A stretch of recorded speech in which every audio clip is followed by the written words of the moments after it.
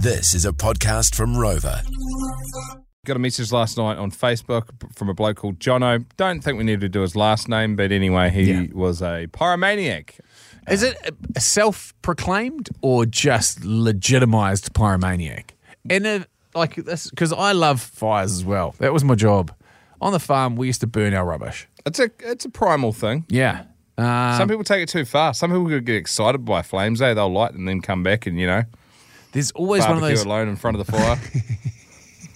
There's always been a thought that there's a certain element of the firefighters in the world that are firebugs, that are just like, oh, they love this stuff, Yeah, apparently, there's been quite a few of them caught lighting fires. They love going out to them. Well, over in Australia, it was quite rife, wasn't it? Yeah, not here in New Zealand. Never in New Zealand. So let's get to Jono's story. He sent it through, and I just hope he's recovered. I don't know the bloke from Bar of Soap. He just sent us a voice memo.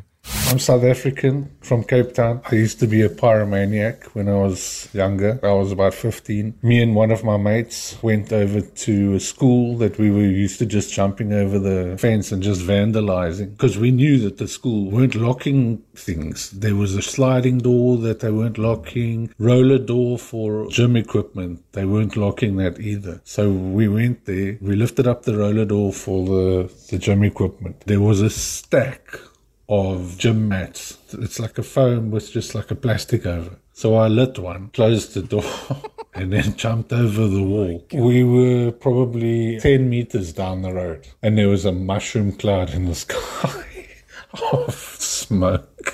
We had to find an alibi. I said, okay, fine, we'll go to another mate of mine. When we got to my other mate, his parents had been out at the other school that's in the same neighborhood. They'd been out at a music evening. They came home and we were there and they said that the school burned down.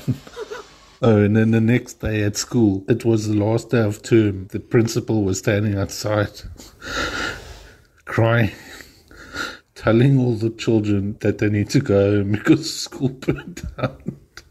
He still enjoys it. He does not sound like he has changed at all. Is he in New Zealand? I don't know. I don't think so. Well, hopefully not. He sounds like he's pretty much good to go again.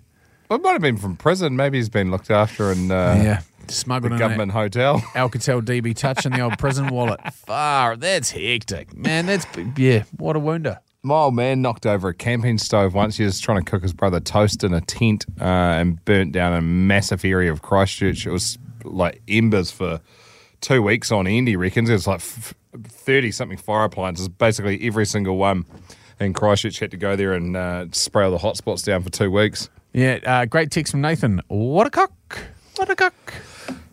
We get all sorts through to our inbox. I'll tell you what, it's some wild reading. And we could lock half of you guys up. I swear to God. This is Jay and Dunk's podcast, and it's bloody good.